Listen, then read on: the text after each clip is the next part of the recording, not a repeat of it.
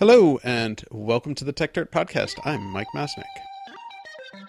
The world is increasingly technological, so we have better get methodical. Bringing precision to critical digital journalism with the singular vision of the modern monocle. Stopping the copyright bullies from pulling the wool on us. Facing and taking on all the blatant patent trolls. Document the ways that they aim to take control. Scrutinize and view their lies and make them fold. If we don't stand up to them, someone will get hurt. To grab a shovel and dig up the tech dirt. If we don't stand up to them, someone will get hurt. To grab a shovel and dig up the tech dirt. We've spent a lot of time on the podcast talking about content moderation questions and more specifically about the Oversight Board, which Facebook set up to review certain content moderation decisions.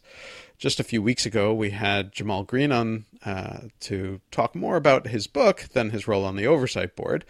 But this week, we have another board member on, Julie Iwano, specifically to talk not just about the Oversight Board, but its recent widely discussed decision regarding Facebook's indefinite suspension of Donald Trump.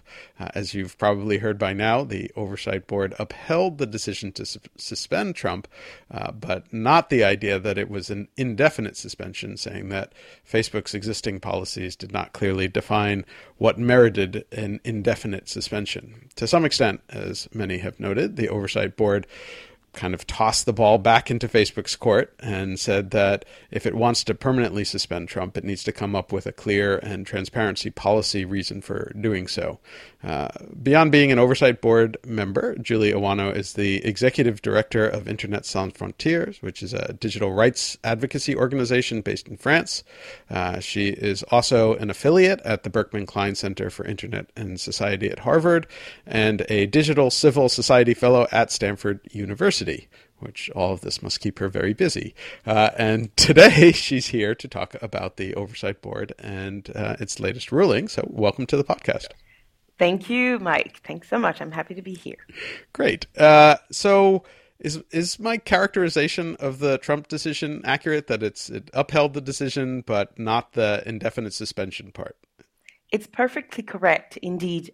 We found in our deliberations that the company rightly applied to the account of the former president, the pages of the former president, both on Facebook and Instagram, rightly applied the community standard related to the dangerous organization and individual policy, which basically says that you are not allowed to support individuals involved in violent events, for instance, which was clearly the case on January the 6th. And particularly focusing on two publications by the former president in which he repeated claims surrounding the election and, said to the people who were involved in the violence that we love you, I'm quoting here.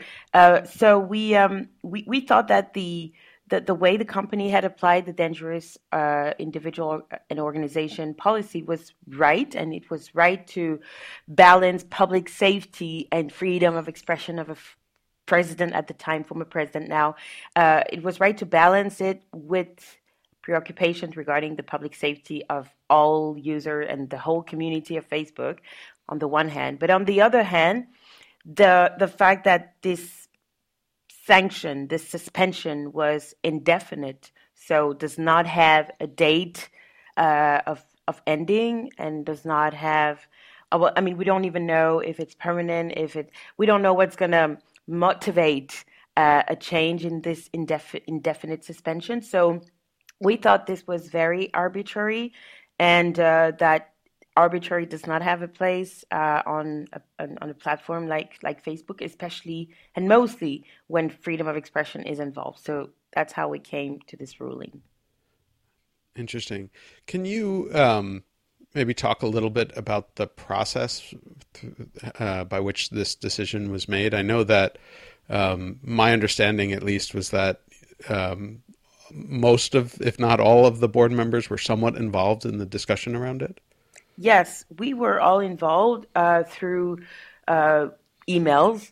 We were able to submit comments on, drafts of the decision. They have been several drafts, a lot, to be honest. But we were able to make comments on each of them And in addition, of course, to the deliberation by the panel involved, because I probably didn't not mention it, but we choose 5 persons who will work deeply on the case. So that means they will have access to all the documents. They will make the deliberations, basically. Mm-hmm. And once they have deliberated, I mean, after each deliberation, when they feel that they have a draft that can be presented to the whole board, they do so, and the rest of the board is able to provide comments. And at some point, when we reach a draft that more or less represents the consensus within the board, we put the decision for a vote, which we did in this case. And as soon as the draft receives a majority of votes in favor of it, then it's considered adopted and it's sent to Facebook and to the person involved in the case. Interesting. And I don't know how much you can reveal about how it went, but how was there a lot of dissent or disagreement, or was there general consensus? If you just needed a majority to sort of make it work, I'm curious how much you can reveal about the sort of internal process here. Well, it won't be a surprise for people to know that there were disagreements within the board. It's clearly visible in the opinion that was published. We've chosen to also explain what the minority opinions were. There were several. For instance, should we ask before allowing the former president back?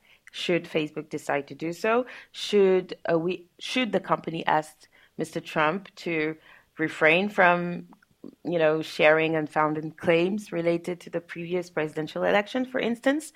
So that was one of the minority opinion. The other minority opinion wanted that we referenced Facebook's policies with regards to dignity and non-discrimination, to take into account previous publications that were not presented to us within the framework of this case.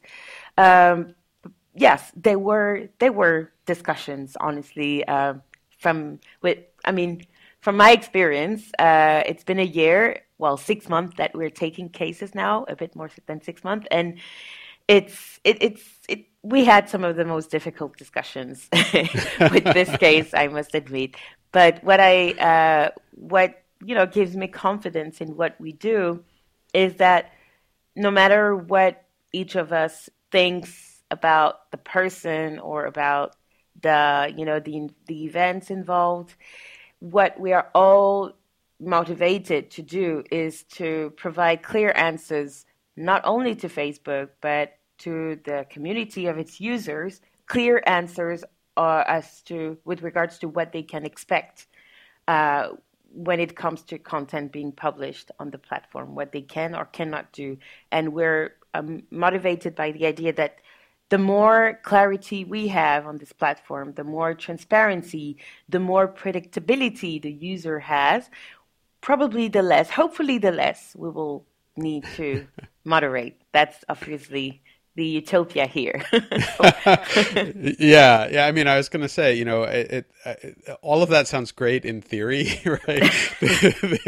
The issue that always seems to come up for me is that it's impossible to be perfectly transparent and perfectly clear because so many situations are unique, right? And it's like, this is a perfect example. I mean, how often are you going to have, the quote unquote leader of the free world advocating for violence to overthrow the election that they lost? It seems like a unique case. And so there's a part of me that like, I completely agree on the importance of transparency and clarity. But is that really possible when there are always sort of these unique cases? Well, it's as if we were saying right now that this is science fiction, that this platform could never have been weaponized in one way or another. But it has already happened. Certainly not in the free world. That is true. although it depends, what I mean. There are democracies which have also used this platform in a way that's not, that's not compliant with democratic principles. Yeah. So when you have to. Speaking with my activist hat here, I always tell platforms, you have to think that science fiction can become reality, because that's basically been our reality for the past 10 years, honestly. What we thought was not possible has become possible at some point. I remember Internet Sans Frontières was the first in France in 2011 to file a complaint precisely against Facebook on its privacy policies, referencing risk of with facial recognition. I mean, at the time, we didn't even call it that way, but we knew that we were questioning, is it normal that a private company is able to have our biometric information and, allow us to recognize ourselves, naively to recognize ourselves on pictures. But what do we know of what's going to happen with those information? 10 years ago, it was science fiction, honestly. But look at where we are in 2021. So the assumption should always be that the things can happen, right? And the better you are prepared, the better response you're able to give. For instance, it's quite interesting that a company like Facebook doesn't really have a policy with regards to crisis.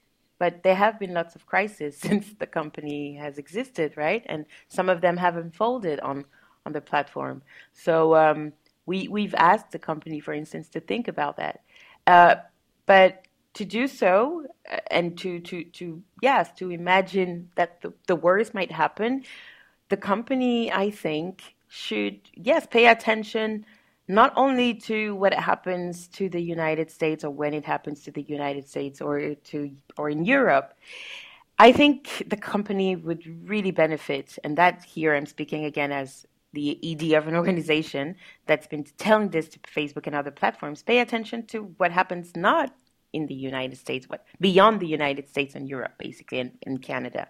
Because those places where we're talking a lot about regulation. These are places where there is absolutely, many of these countries, especially in the global south, absolutely have zero regulation when it comes to digital. Or when they do, they are the most repressive ones. So it's very easy to, game systems by doing some, tests, trying stuff. And once these stuff are perfected, these tools are perfected, then yes, we can also deploy them, see how they would be perceived in more stable places of the world. So yes, to respond to your question, is it possible to be that predictable, that transparent? Perfection doesn't exist, of course, but it is possible to be better prepared. And preparation is a process. It's not something that you come up with when the problems arise. That's my opinion. Yeah, no, I think that you make a very strong case for that. One of the things that was noted with this particular decision is that you had sent a bunch of questions to Facebook, and one that they kind of refused to deal with was the question of whether or not they, how much Facebook contributed to the events of January 6th. What's your feeling on that, on Facebook's kind of refusal to get into that? I think it's very telling, honestly. And that's why, this information regarding the questions we asked the company and the questions the company refused to respond to, it's, for us, it was important. We're talking about transparency here. It was important for the public to know that, first of all, we do not shy away from asking questions, even the hardest ones, because we need those information to make our informed decision on this case. But the fact that the company refuses even to respond to us, and basically tells us, well, this is in your remit, this is not in your remit. That's interesting, and it opens a dialogue. Actually, in my opinion. A public conversation on what what kind of information the board needs to make its decision. And speaking of experience, as a board member, I have seen that when we had asked questions, first the company, said, this is not useful for you in this case. But then later, it did provide this information at another occasion, of course, in other cases. But I think it's important to be public about that and also have the company rethink its position with regards to what we may or may not need to come to the decision that the company is asking us to make. Yeah. With the part of the decision that, basically, pushed back on Facebook and told them that they had to, effectively justify the indefinite suspension. It's been interesting to see sort of the public reaction to that. Well, actually, let me ask that, how do you feel about the public reaction to the decision so far?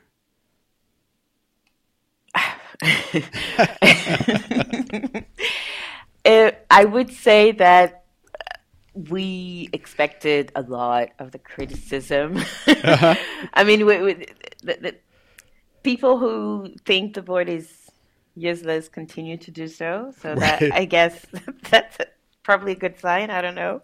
And people who think that the board is contributing to, further censorship, we also are used to that, although before we were perceived as too liberal in terms of speech. Well, I mean, we knew that not everybody would be happy. Sure. That wasn't the aim, really, of when we made this decision.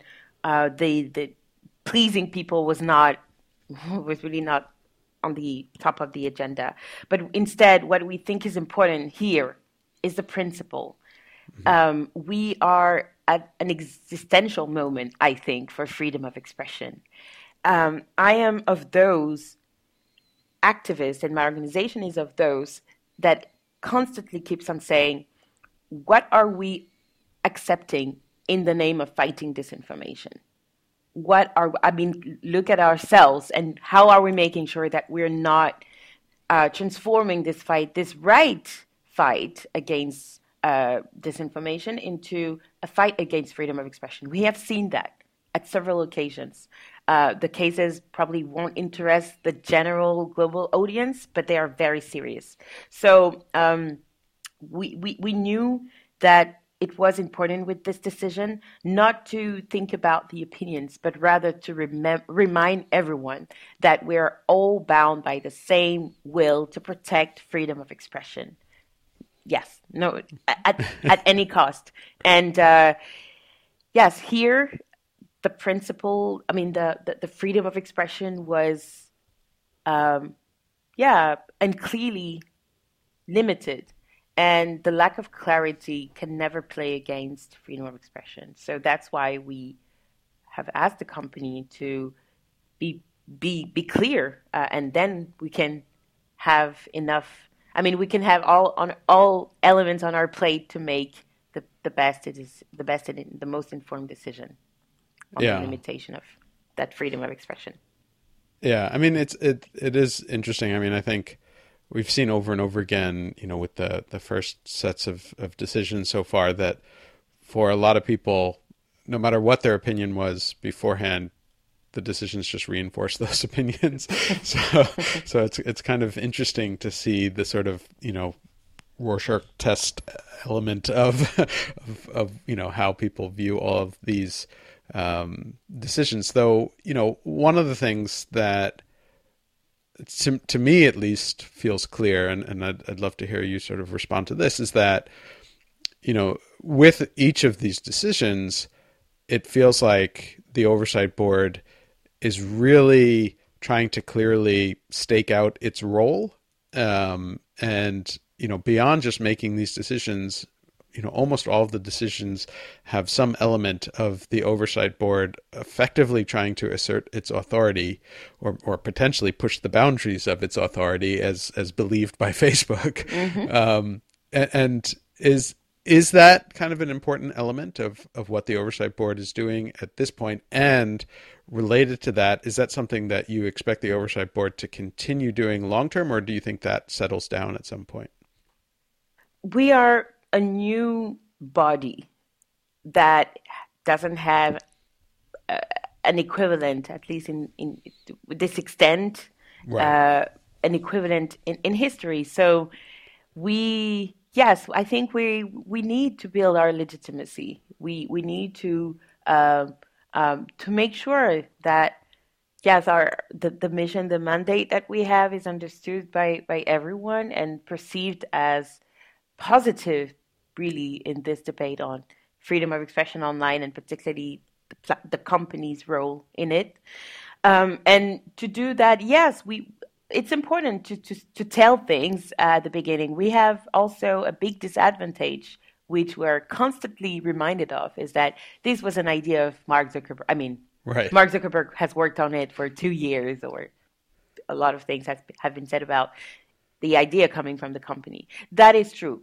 Although I will also say, having myself participated in many of those consultations, this result, the I will talk as an engineer here, the product that we have right now is is a result of inputs from a lot of people around the world, not just the company. I believe even that the company just, to some extent, compiled many of the consultations that happened. So yes, we have this history that we also have to acknowledge, and to prove that yes, we are a product of a process that started within a company. That is true, but we are individuals who are here because, we have interesting elements, principles, guidelines to bring to this uncharted territory of how should rights be protected, rights should be applied by companies online. We have a lot of things to propose, and yes, let's try. It's really an experiment, like one of my colleagues, Ronaldo Lemos, says. Let's try, and maybe, and I'm really confident about that. Maybe we will come up with some very interesting things, and we can see that already. If you look at the first sets of decision that we published earlier this year, many of them had binding. What is important to remind the audience is that on the one hand, we make binding decisions on the case. So let's say X has had her or his content being taken down, and not happy, comes to the board. We make a decision. Facebook should put it back or should leave it down. That's the binding aspect of the decision. But we also make recommendations with regards to how Facebook can improve its policies. And while these are just recommendations, the company has to respond to them and to say whether or not it will apply them. And this dialogue is actually one of the most interesting parts of my work, I find, because the company did respond to the first set of recommendations that we published. Some of them involved its policy with regards to disinformation and misinformation in the times of COVID, which we said was not, it was very difficult to understand what's Facebook policy with regards to fake news related to the pandemic. The policies were scattered all around the website. It wasn't clear at all. So the company has started to consolidate all its policies with regards to COVID-19, and it has published a first set of changes that have happened.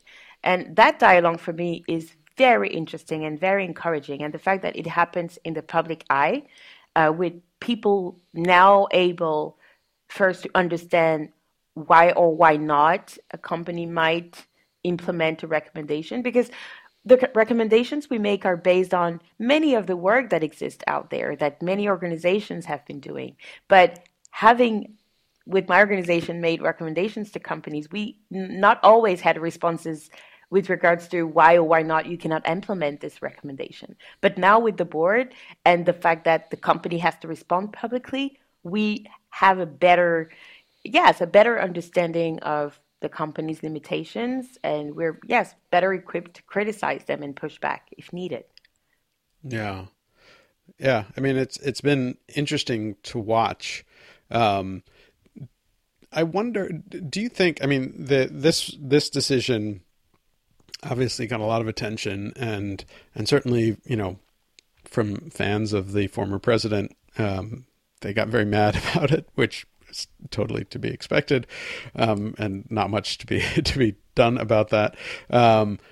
But do you worry to some extent that such a high profile decision with such strong opinions among users, not obviously not based on a thorough reading of what was written, but just, their feelings towards the individual in question. Do you think to some extent that criticism, challenges the legitimacy of the board in some way? No, I think it's even, honestly, it's helpful. To be very honest. It would be weird even if we evolved in an ocean of compliments and happiness. Right. And so no, those criticisms are extremely important and help us get better at what we do. Yeah.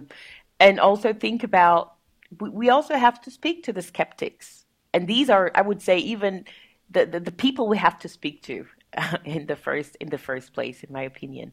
So no, we understand. I say we here because that's really something that's central at the board. We understand, and we're keen on speaking with everyone, really. We did receive a statement from the former president. Of course, it's part of the process, so it's not a favor or anything. It's absolutely normal. And we have learned a lot reading that statement, which we published some elements in the decision. It was interesting, for instance, to read the rationale as with regards to why we shouldn't refer to international norms when it comes to public officials of countries. And in that case, we were asked to look at things with the U.S. constitutional law lens and not the international law lens. So it was informative as well to read that. And yes, that's basically what I can say. We're listening to the skeptics, and it helps us also. But provided, of course, that the critics are fair. We're not here to the political game, honestly, is not of interest for us, to be very direct and honest. What is really interesting for us is, yes, are we doing our job, which is giving the community of Facebook users and Instagram users, giving clarity on what does it actually mean to safeguard freedom of expression on social media platforms. That's what is interesting to do here, I think. Yeah, no, that makes a lot of sense. Another criticism that I've heard a lot, that I don't necessarily agree with, but I'd love to hear your sort of take on it or response to it, is, that the oversight board and the setup of it is entirely about, Facebook avoiding taking responsibility for its own decisions. And I'm curious what you think of that framing. I think that framing proves to be not to be correct. This last decision for me is a clear signal that we're not here to shield the company from the decisions it makes on a daily basis. Because we have to remember the board has 90 days to make its decision.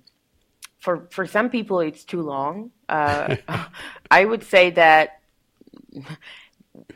freedoms require some thinking, honestly, Yeah.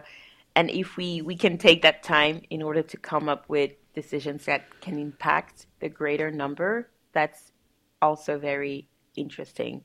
So the company continues to make decisions on a daily basis. Recently, we learned, reading The Guardian, that, well, there are countries that simply do not interest the company in terms of enforcing its policies, especially its policies regarding to inauthentic behavior. So, the company will continue to make decisions and bad decisions for some. So, no, what we are here to do is to help the company get better for Right. its daily conduct of business, and make sure that yes, they include all these preoccupations with regards to human rights and help them decipher how they should do that. Is our role, not to make the decisions in lieu of or substituting ourselves to the company. I don't think that would be helpful here. Yeah, I mean, I think that's especially clear by the, indefinite suspension part being sent back to Facebook. Another criticism, and this is one that has been raised by my colleague Kathy Gellis, is that to some extent this process sucks the energy and time and resources of people who might be better off spent doing other stuff. So we filed a comment, on this particular decision. I know a lot of the other decisions have gotten some comments, not necessarily a huge amount. This one, I think, got somewhere in the range of 10,000 comments or so. And so, we spent time sort of thinking through what kind of, comment we wanted to make and then worked on it.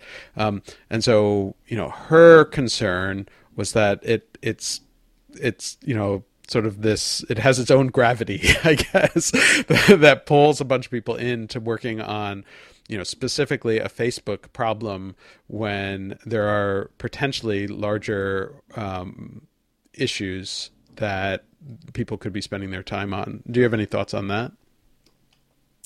I would say it's never time wasted, in my opinion. I'm saying this as someone who has worked in places of the world where we don't even have this type of debates. I always tell, why did I will talk a bit of personal history here, because I think it's helpful to understand my response.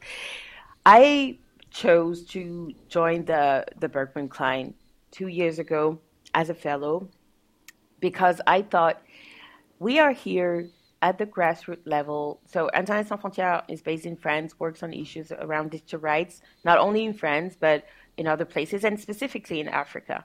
Mm-hmm. And having worked on that part of the world, on the cyber development in that part of the world, I remember that, for instance, 10 years ago, we were seeing on Twitter weird accounts from India, Turkey, whatever, commenting on countries that, had nothing to do with those people. Countries like Gabon, for instance, which is located in the Gulf of Guinea in West Africa. Well, we found it weird that these people would comment on Gabon, but we didn't understand that this was inauthentic. These were trolls or bots, but we didn't have that vocabulary at the time. And 10 years later, well, we woke up and figured out that yes, this wasn't wrong. This was wrong, actually, in the frame of what was happening in the U.S. after the U.S. presidential election.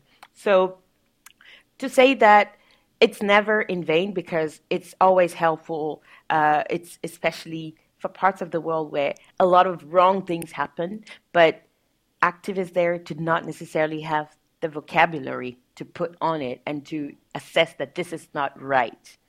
That's the one thing that I would say. And the second thing is, I don't think, working on these issues around content moderations keeps us away from having necessary conversations about the rest. Of course, the business model, the ad-based business model, and the harnessing of personal data that's involved, and the algorithmic choices made by the company. I mean, we received a lot of comments that involved reference to these problems too, and as you've read in in the decision, we also, well, asked questions about this because we came to this job a year ago when it was launched with, yes, you will work on leaves up and takedowns. But evolving in the job and also, of course, listening to conversations, reading the papers, we've very rapidly realized that this binary is absolutely false and that we might have to look at other kind of, penalties and other ways in which the network functions. So, I mean, the platform functions. So, yes, I don't think it's a waste of time, that to summarize my response. Yeah, no, I think that's interesting. We had just had, on the podcast, we had Eric Goldman talking about his recent paper on alternative remedies beyond leave up and take down. And, I received it through Daphne Keller. Thank you so much, Daphne. Oh, and yes. it's my plan to dive into it this weekend. I mean, soon. Yeah. No, it's fascinating, and it's something that I think is really important, and it's so interesting to me to just sort of think through. This is such a weird space, like the whole content moderation space in general, because it impacts so many people, and yet there's so many nuances and complexities that it's almost impossible to wrap your head around, even if you're deeply engaged in the process. And there's so many different factors and variables and trade-offs and nuances and all of these elements, and that's part of the reason why I'm sort of from the outside somewhat fascinated by the concept of the oversight board and everything that's happened so far, because it is sort of a recognition that you need like some level of deep, comprehensive thought and debate over some of these decisions, while at the same time recognizing that the scale of the issue makes that somewhat impossible. And so as an attempt to kind of balance those two factors is just fascinating to me. Whether or not it ends up being successful, it's a really interesting space to think about. No, I agree. And honestly, again, personal history, when I accepted, I wasn't, I hadn't measured how very complex. I mean, I knew there were complexities, but that level of complexity, now I also have to think about, yes, the commercial aspect, the technical implications, the scaling, as an activist, you have an idea, you do it and right. Advocate, right? But yes, no, it's more complicated. There are technicalities involved and there are commercial issues involved. But what I think is interesting is I was in a discussion yesterday with Alex Stamos, who's the director of the Internet Observatory at Stanford, and he was saying this, which I found fascinating. He used the analogy with iteration when you're designing a technology. This idea that we'll make recommendations or we make a decision, then the company will implement the decision and try to implement the changes that we've said are required. Well, probably that will not work perfectly, so we'll probably have another case that will allow us to refine whatever that didn't work the previous time. So I find this process of iteration quite interesting, and yes, and it also forces us as board members to step out of our comfort zone very often, and yes, think about aspects of issues that we had never given a thought about before. So yes, it's fascinating, definitely. Yeah, no, and I think that is like the sort of iterative nature of it is a really important point, and it's one that I think that has gotten less attention than it should, right? Because it feels like for many commentators on all sides of the debate, like there's this feeling of what we have today is is and forever will be, the Yes. state of the world. Yes. And clearly that's not true. No. And historically we should recognize it, but mentally it's very difficult to recognize like the world is going to keep changing. Yes. And like, I mean, I fall into that trap all the time too. But the nature of the ability to continually iterate, and that's again, that's on all sides of this, right? I mean, the sort of problematic actors, the whether on purpose or unintentionally, they evolve also, and the technology evolves, and the decision making space evolves, and all of this is continually changing, and the ability of everybody to keep iterating is, I mean, it's part of what makes society, but Absolutely. It's a Absolutely. really interesting thing. I like your analogy with the bad actors. That's completely true. I think they have even been more innovative than the good ones on the platform. I mean, on the online space. So yes, I completely agree with this idea that why don't we also test but the good things? It's some people don't like the idea of testing, but I think it can be it can be helpful. I mean, we can use also the tools of the oppressors and actually turn them into interesting things. Yes, just to stress on what you said. Yeah, no, I think that's important. I wanted to just really quickly, we're almost out of time, but there was another decision that came out the week before the Trump decision, which got very little attention, but I actually thought was really interesting as well. And it was about a takedown in India. Do you want to describe what happened really quick? Because you can probably do a better summary than I could. Yes, so it involved a video by religious minority group. So a person was interviewed and was criticizing the policy put in place by the BJP to exclude that religious minority, Punjabi minority, and so the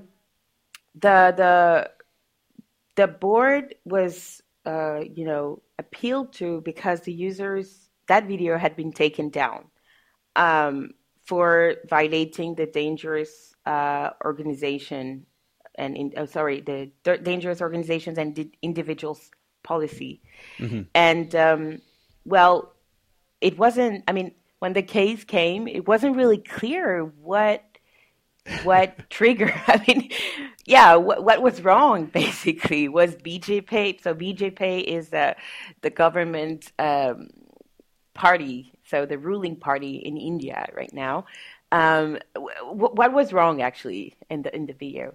And this case was actually the occasion to question the company on the criticism that it has received, especially in India, for deleting minority voices that are criticizing the current government, who we know is absolutely opposed to, criticism online. We've seen that with the current COVID-19 crisis in the country, in which the government is basically asking Twitter, Facebook, and all of the platforms to take down whatever post says that the government is not handling the crisis very well.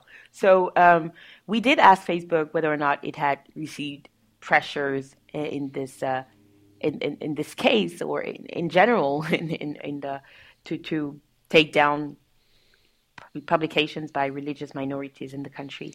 And what was also interesting in that case is that the company, so answering to some of our questions that we're allowed to ask the company, well, the company responded that itself it agreed that the content shouldn't have been taken down in the first place, and that was probably a mistake given, due to the current lack of human moderators. I mean, the length. So they reference to the length of the video. They said the video was too long. So maybe the moderator, basically, didn't have enough time. We know how difficult their work of moderation is. They have, productivity goals to achieve every day. So obviously watching 17 minutes video is not perceived as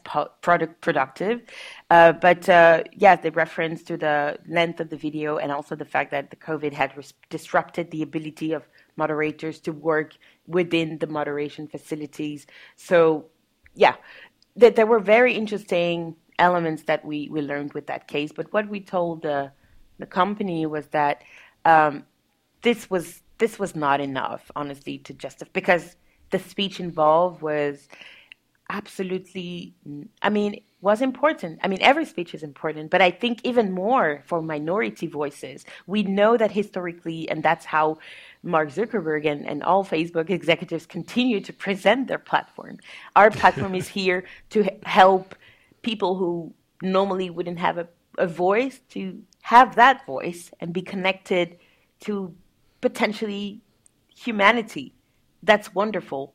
But if you, at the same time, suppress those very voices that you say are very welcome on the platform, yes, there is a problem there. So, can do much better.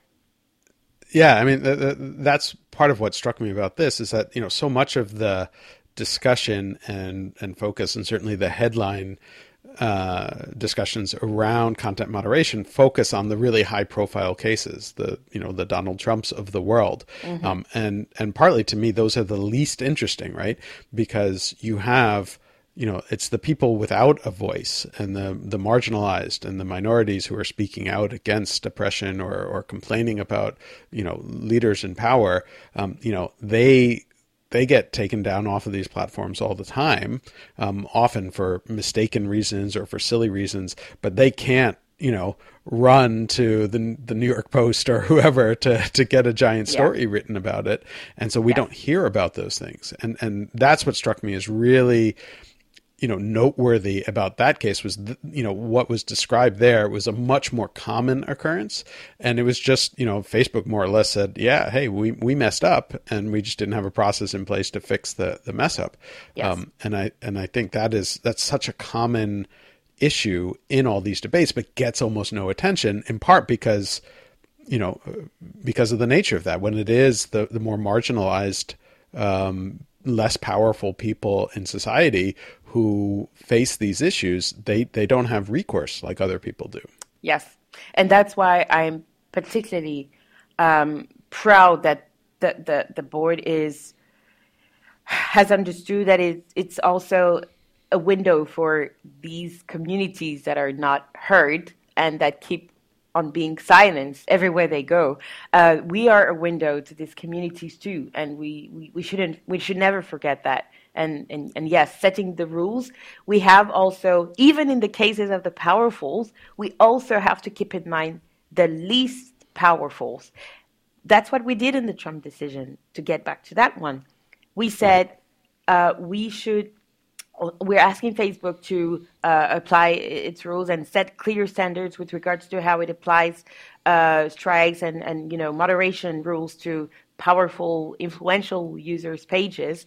But it should do so without, ceding to manipulations of political interest that are willing to, present those certain influential voices who are actually using their platforms to also denounce inequalities and injustice.